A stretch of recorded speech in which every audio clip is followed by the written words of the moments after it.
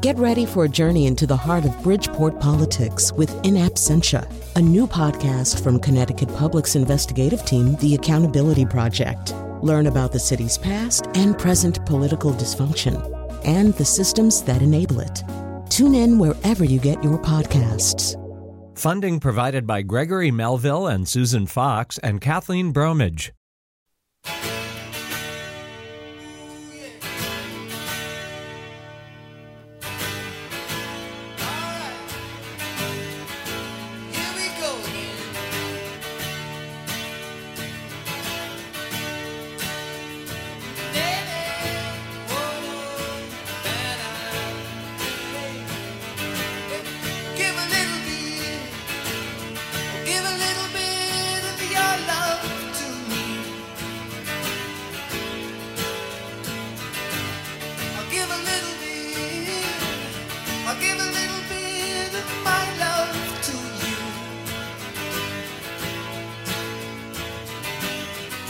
So much that we need to share. So you have no idea how much it pains me to use a Supertramp cut. And I'm sitting here thinking, I have to let this unfold a little bit musically. It's Supertramp, I don't. All right, well, speaking of giving a little bit, we are talking about philanthropy today. It is not a coincidence or an accident that we are doing this on the first day of a pledge drive. Because obviously we are going to spend this week, as we often do, asking you to think a little bit about nonprofits and how they're funded and all that kind of stuff. And the perfect person to have on to begin a week such as this one, I mean, our other shows will not be about philanthropy. I want to make that clear, too.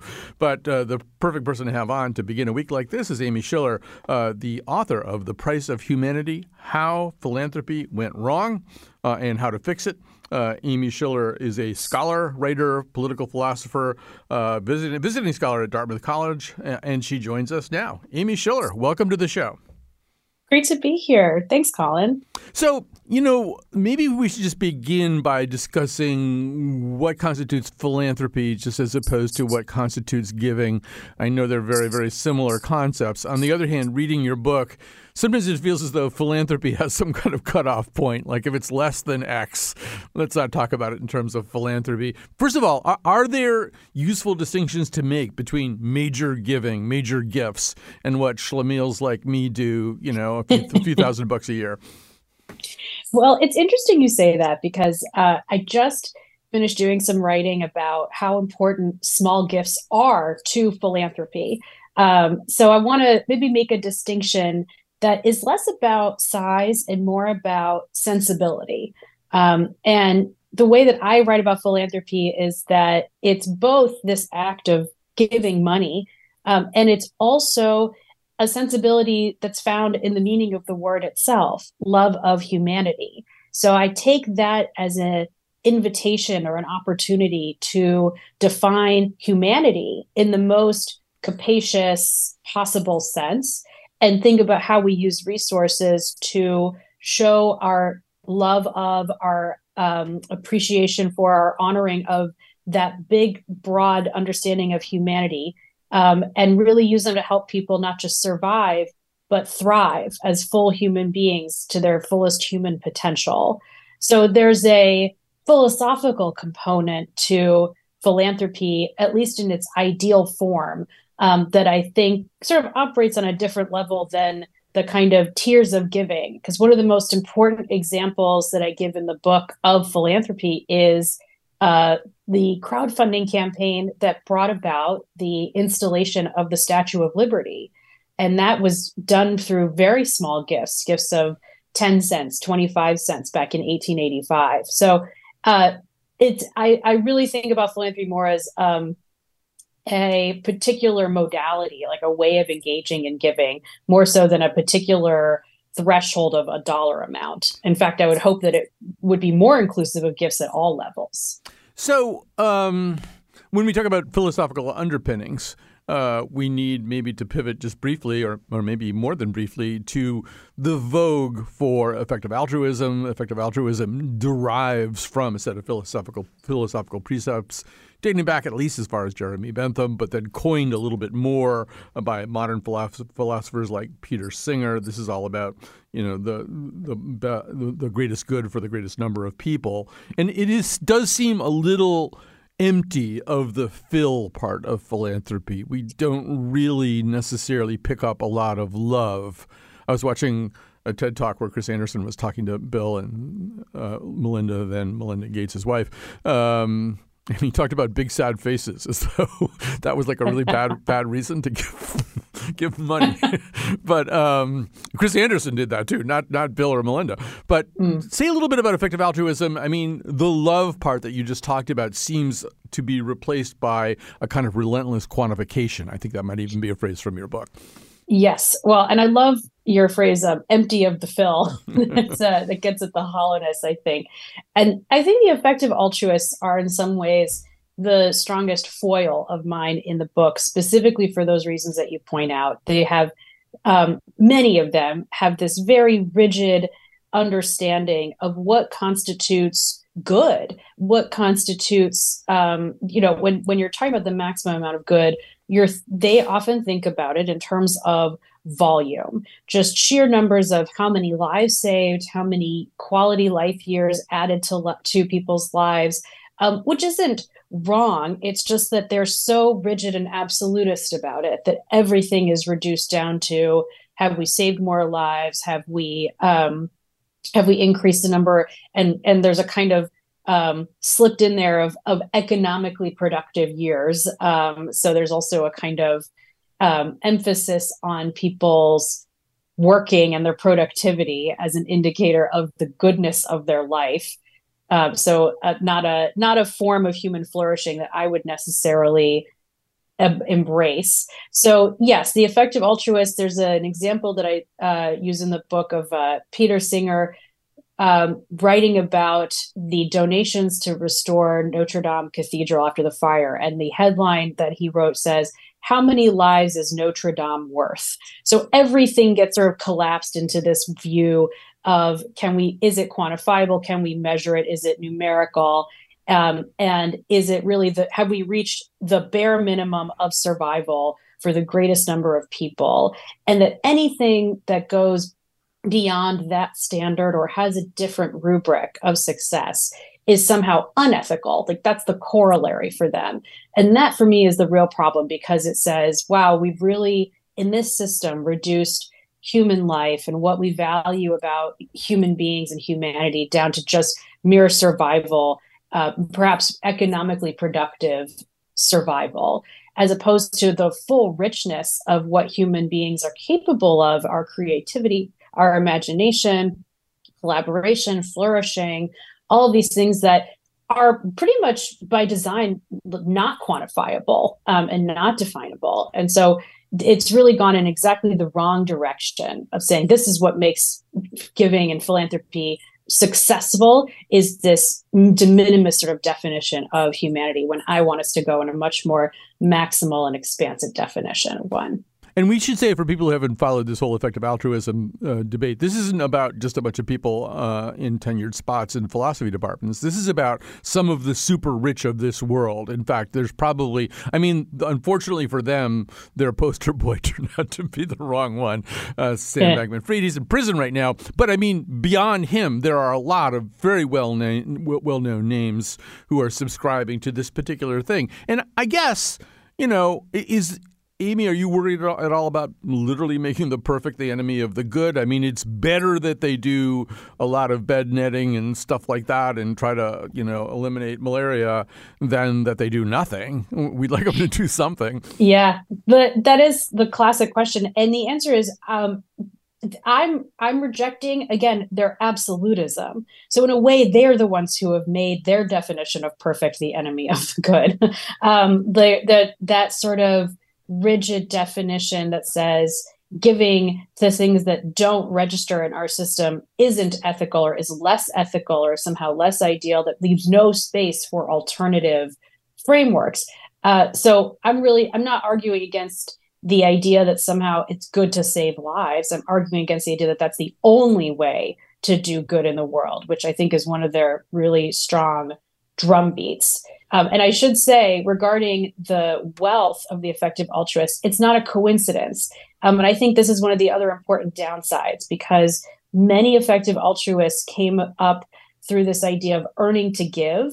And it has such a sort of hubristic validation, the idea that if you are smart, if you are discerning, if you have the data at your fingertips and you have the right framework for engaging and giving so that it does have this maximum utility, then you, instead of working for a nonprofit or volunteering or something, you should go work for like a hedge fund and make the maximum amount of money that you can, because you can then deploy it in the smartest possible way.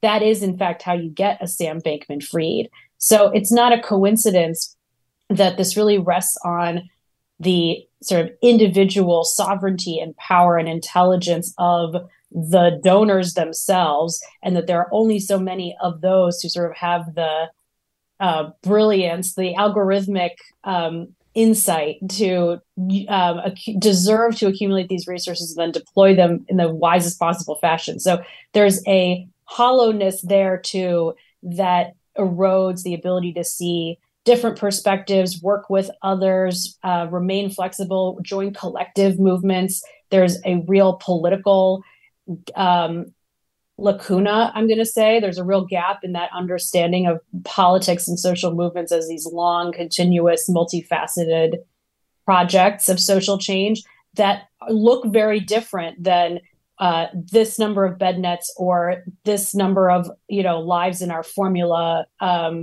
that have been saved or would be saved in the future via this intervention. So just to be clear, like this isn't just people being too nerdy. This is people sort of using their nerdiness and almost weaponizing it to justify the accumulation of wealth and their own sort of power and oversight over what constitutes good in the world. There's also, as long as we're trafficking in these Greek roots here, a kind of anthropocentrism and it's not just anthropocentrism, it's future anthropocentrism. They call it long-termism, right? So they're way more worried about the Jetsons than they are about the Jeffersons. Right. And so can you say a little bit about that? I mean, I don't know whether that's sort of the tale of this comet, but somehow or other they seem to get more and more obsessed with that idea of kind of just perpetuating humankind and making sure future humankind's doing okay. Well, it's more and more divorced from the messy, complicated reality of humanity on the ground. And I say in the book that for effective altruists, if you're looking for the kind of ideal return on your investment, then existing humans are depreciating assets. Right. So it's a bit like when you drive a car off the lot. Like if you want to ensure the most sort of perfectly extended, productive human life, the best thing you can do is a hypothetical life way off in the future that you're extending, where you don't have to contend with the actual contingencies of the present day or even the near future. You can just go way off into the hypothetical, far distant future and think about not saving hundreds of lives, but saving trillions of hypothetical lives. So again, it's the tale in that it's a form of giving that is very detached from human reality, human connection, human complexity, and really sort of withdrawn into this world of algorithmic calculation merely for their donors' sense of satisfaction and validation. So I shouldn't bring up this next part at the beginning of Pledge Week, but I'm going to anyway. And speaking of getting a little bit nerdy, I'd like to talk about taxes for just a second. So one of the things that happened under Trump was the TJCA, which is a tax reform bill that, among other things, pushed more people, once again, schlemiels like me, into the standard deduction bracket. I think 87% of taxpayers claimed the standard deduction in 2018. When you claim the standard deduction, you don't itemize. When you don't itemize, you can't deduct charitable contributions, or at least you have to make a lot of them, I think, to get to the point where you can. It seems about 25,000 if you're filing jointly. Yeah. You have to give away 25,000 a year to qualify for that. Right. Say a little bit about how you saw that shift. How does that look to you? Yeah. Well, this gets back to your earlier comment of like, is philanthropy something that only rich people do. And it was exactly this tax reform that I think exacerbated or put us in danger of exacerbating that perception, because exactly as you just so cogently explained, fewer people kind of register, are sort of legible as charitable donors, and see that giving incentivized or even acknowledged in any way through tax incentives. Now, I just want to pause and say, it's not that that's the only reason that people should give, but if we are going to have tax incentives and we are going to somehow reward people giving to nonprofits as part of civil society and a supplement to our government, which is how it ideally should function, then it's very unfortunate that those incentives are only present at the top income levels. So I have proposed in the book a couple of ways to reverse that. And can we make the incentives more egalitarian? Can we provide, and this idea is extended from Rob Reich, a political theorist at Stanford, the idea of a flat tax credit instead of a tax deduction that sort of says more is more. So the more you give, the more you can deduct. Could we instead look at incentivizing broader participation in philanthropic giving and find some way of rewarding small gifts that maybe proportionally are more meaningful to people's income than the gifts that are made at such high income levels and such high net worths. So yes, to the short answer to your question is that fewer people now itemize, drastically fewer people, and that giving at small levels has dropped and overall giving is down about 3%, even though the top 100 nonprofits are up 4% this year in their return. So you're seeing a concentration of beneficiaries in the way that sort of mirrors the concentration of wealth and the sort of concentration, therefore, of almost like a worldview of what matters. So we're, instead of extending the pluralism of giving, we're shrinking it. I will say that my own series of, personal, personal aperçus about this does, I think, take a pretty good Schillerian turn because, when the itemization was removed, and I'm thinking, because as you say, it's taking it away is a problem. I'm used to getting some kind of benefit from my charitable giving. So that bothered me, and maybe I'm not going to give as much. And then I would say, Amy, over the years since this has been changed, I've been doing, I think, one of the things you want people to do, which is give because it's right, give because it feels important, find charities that can really even benefit from my relatively small donation, which I've been able to do. And I don't know, I got over being crabby about losing my deduction at a certain point and looked at it on a more human level.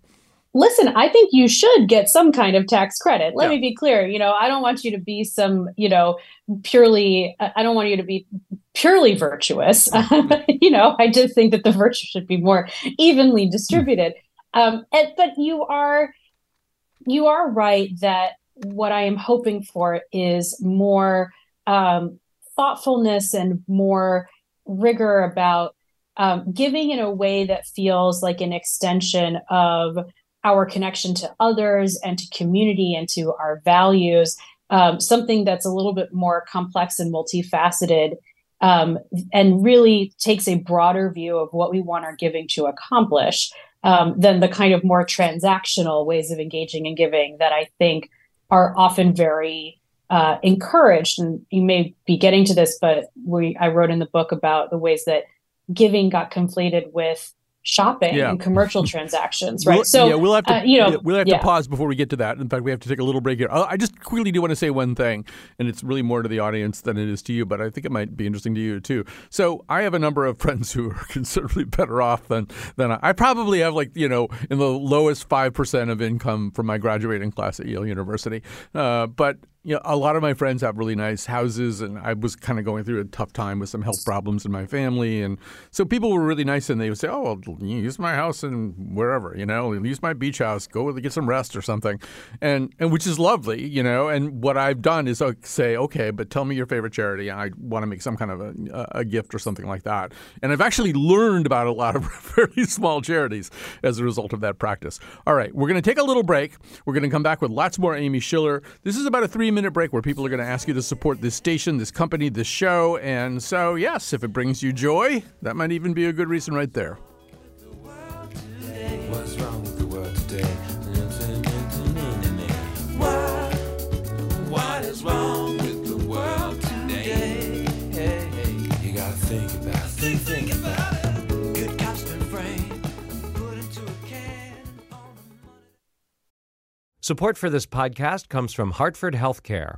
Elevating Health is funded by Hartford Healthcare. Loneliness can be a significant health risk to people of all ages. Dr. Laura Saunders, a psychologist from Hartford Healthcare's Institute of Living, talks about social isolation and why we need to connect in person. Loneliness actually is a pretty significant health risk for people that struggle with social isolation. It affects their blood pressure, it affects their immune system, it affects your willingness to get up and get out, and can cause some not just emotional issues, but health problems as well. You're not alone. Dr. Saunders explains how important it is for us to look to others and get out of our comfort zone. I like to talk about social isolation as not just that individual's problem, but it's a community problem or it's a family problem. We need to connect with others. We can take space at times as well, but we need to step out of our comfort zone and do things to connect with other people. It's life-saving. For more information, go to ctpublic.org/elevatinghealth.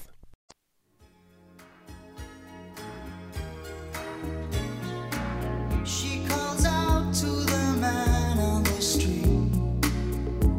Sir, can you help me? It's cold and I'm nowhere to sleep. Is there somewhere you can tell me? He walks on, doesn't look back. He pretends he can't hear her. Starts to whistle as he crosses. You know, if Phil Collins doesn't make you want to engage in philanthropy, I don't really know what could. We're talking today to Amy Schiller, writer, political philosopher, visiting scholar at Dartmouth College, author of The Price of Humanity, How Philanthropy Went Wrong and How to Fix It. Amy Schiller, let me begin this segment with the question that as I was reading the book, a lot of questions were popping up. But I guess one of them is, okay, let's imagine that your rich Uncle Pennybags, Uncle Mortimer Schiller, passes on, God forbid, rest in peace, and he leaves you, I don't know, $100 million. What are you going to do with it? I'm going to think a lot. That's the first move. I'm probably going to allocate a lot of it, and I'll get to the sort of back end of what I would do in a second, because I think the administration of that sort of fortune is also relevant to this. But I would most likely allocate the majority of it to either endow or create kind of locked in annual sustaining gifts for institutions at the local and some at the national level that provide art and culture and recreation and leisure, and ideally make those things available for free, or I would use that money to help make those things available for free. I would also wrap up libraries into that. I would wrap up any kind of enrichment programming for children and adults. I would probably build community centers or sort of new spaces and endow them so that they could be staffed at a humane level. And that's probably what I would do. I would try to sort of expand the infrastructure of the enrichment of life, especially in communities that matter to me.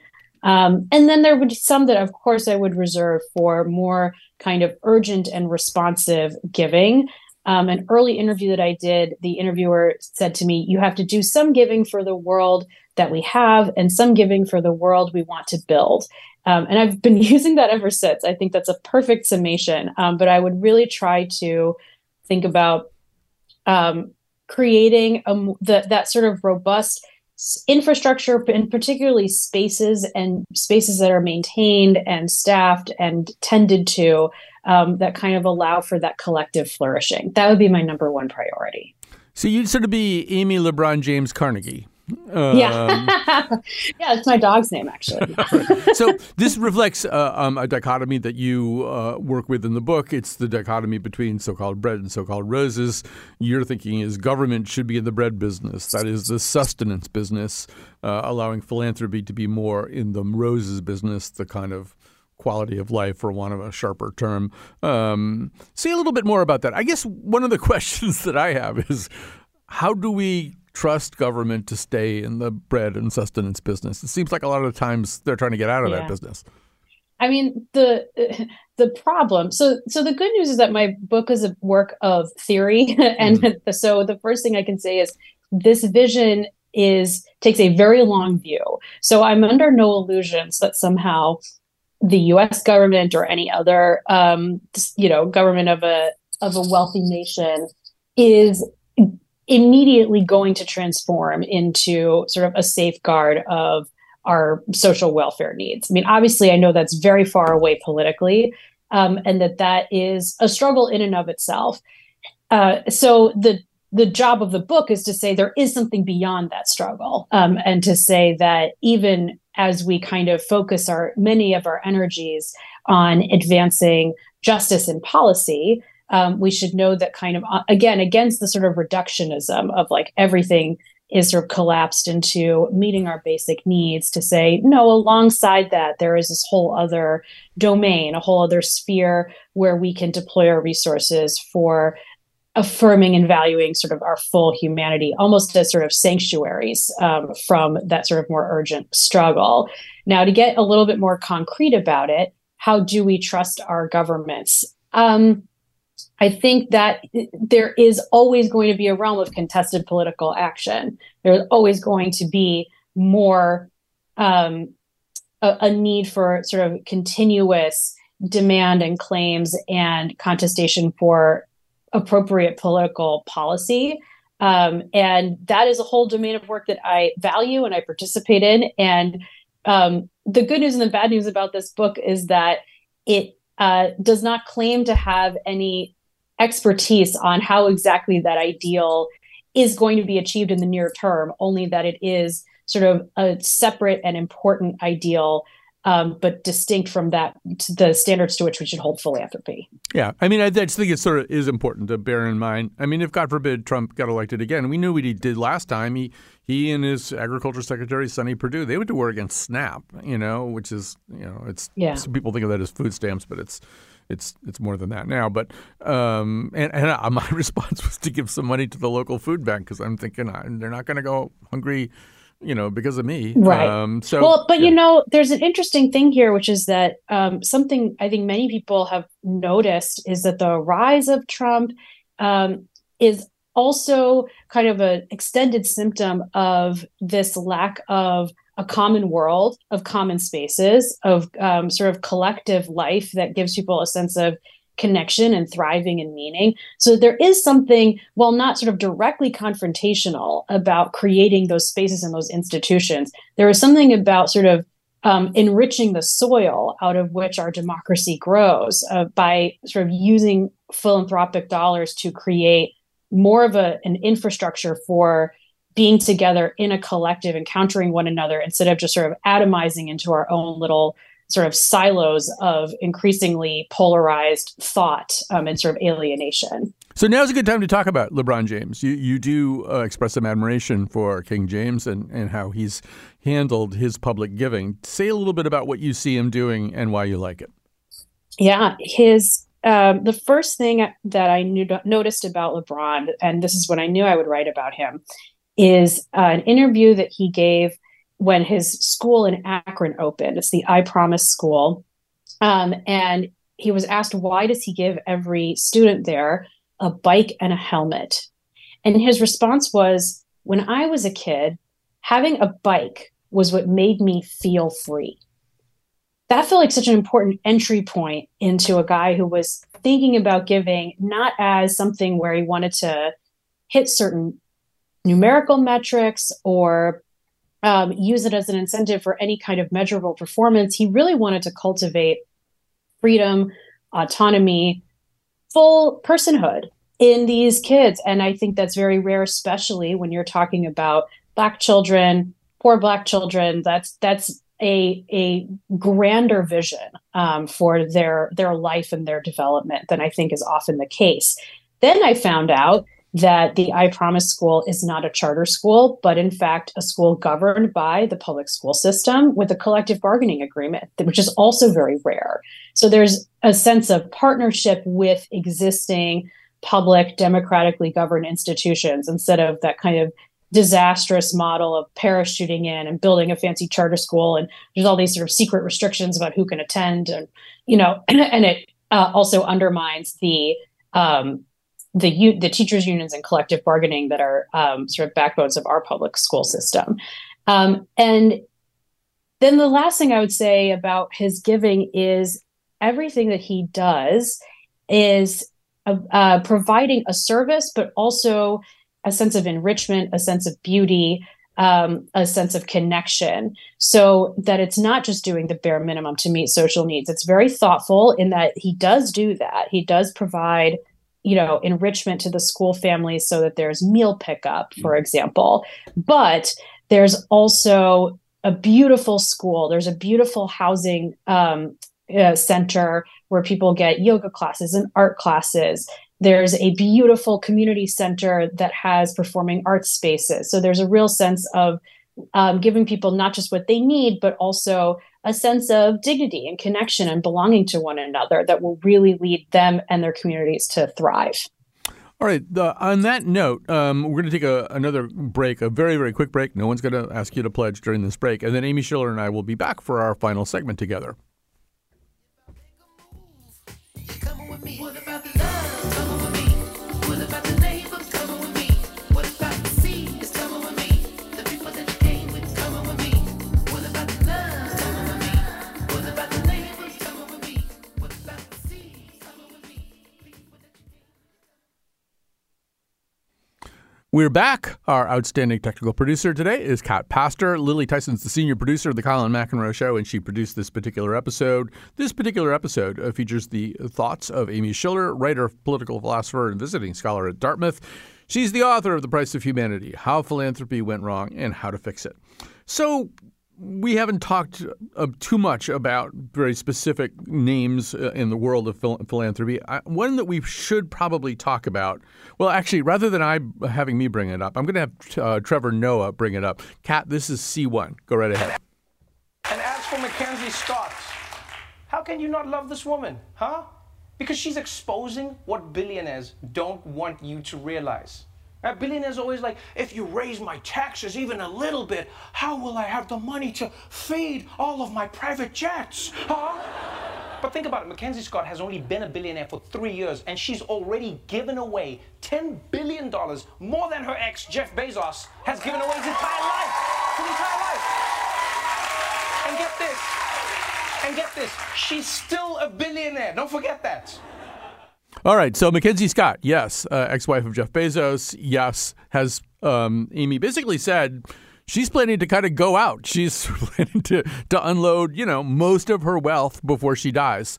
How does she fit within your framework of thinking about philanthropy? I see so much to admire in Mackenzie Scott, with one asterisk. And I will say that asterisk gets sort of weaker and weaker by the day. But let's talk about what's great about her.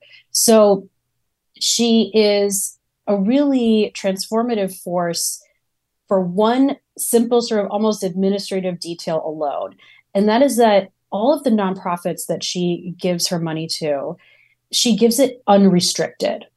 And that is this very sort of simple, understated rejection of this idea that philanthropists need to be so highly sort of controlled and designed and be so highly strategic in their giving, to the point where they place all these burdens on their grantees to make their work conform to the donor's worldview and to the donor sort of rubric of what constitutes success.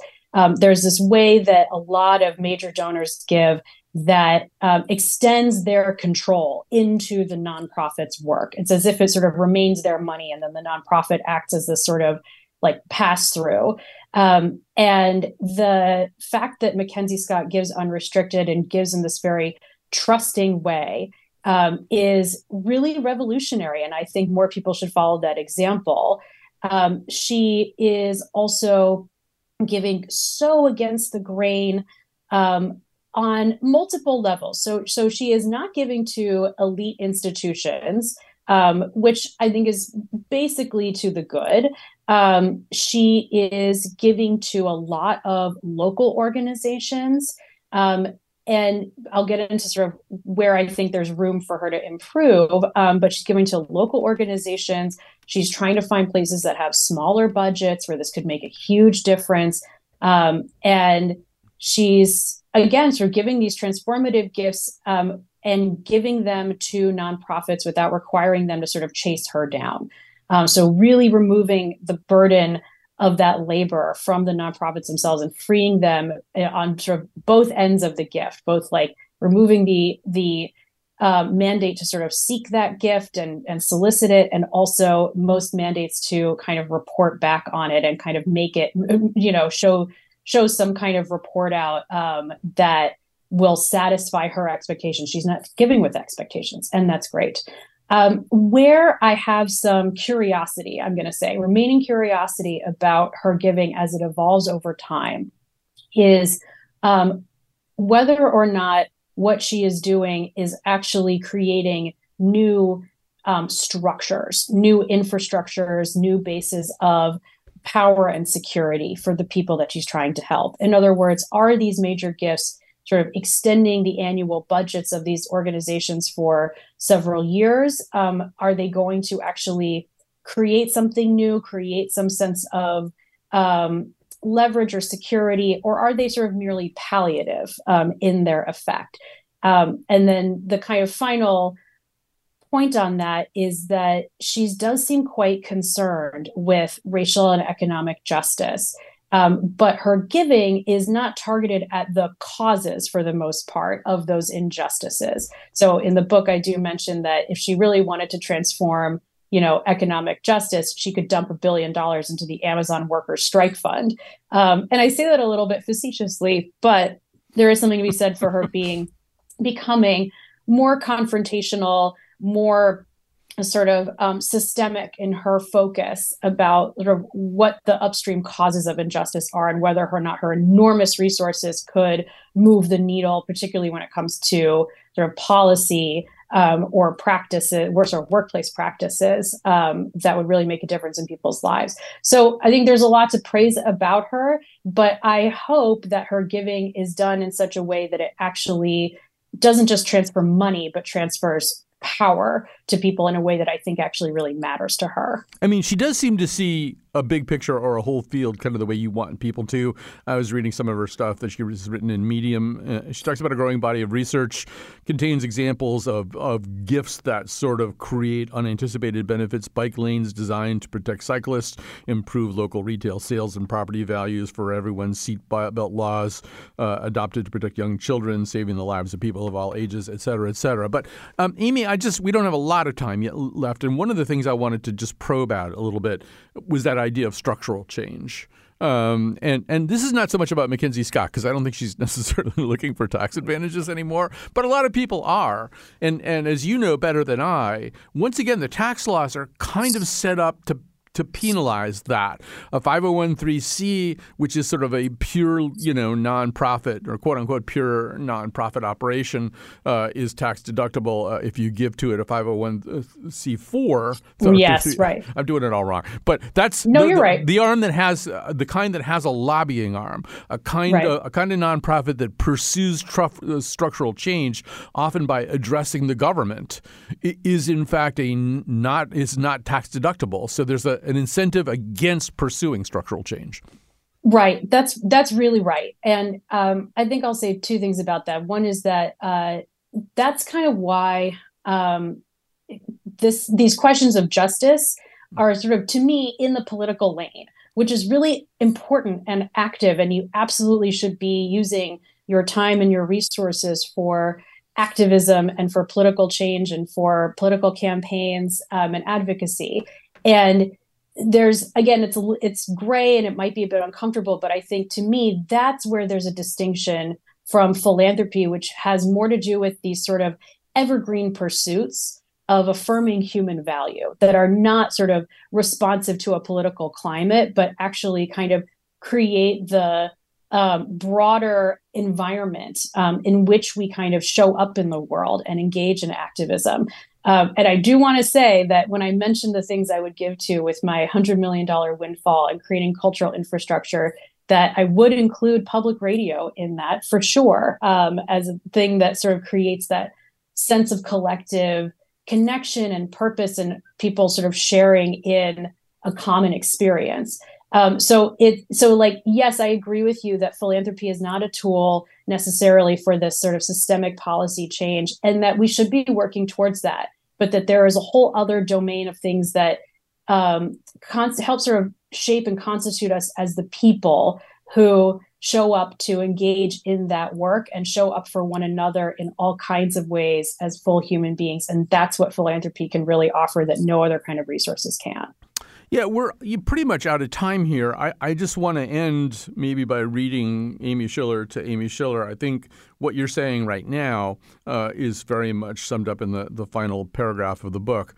The project of philanthropy is to make the earth more of a home and to encourage inhabitants of the spaces and institutions it provides to feel at home in the world. Ours is a world for humans. It should serve all of us, not the few who can exploit the many for maximum profit. The money we use to build the common world communicates our belief in that world and in all who inhabit it. It affirms the value of humanity beyond price. That's, I don't know, you got 30 seconds if you want to add to that.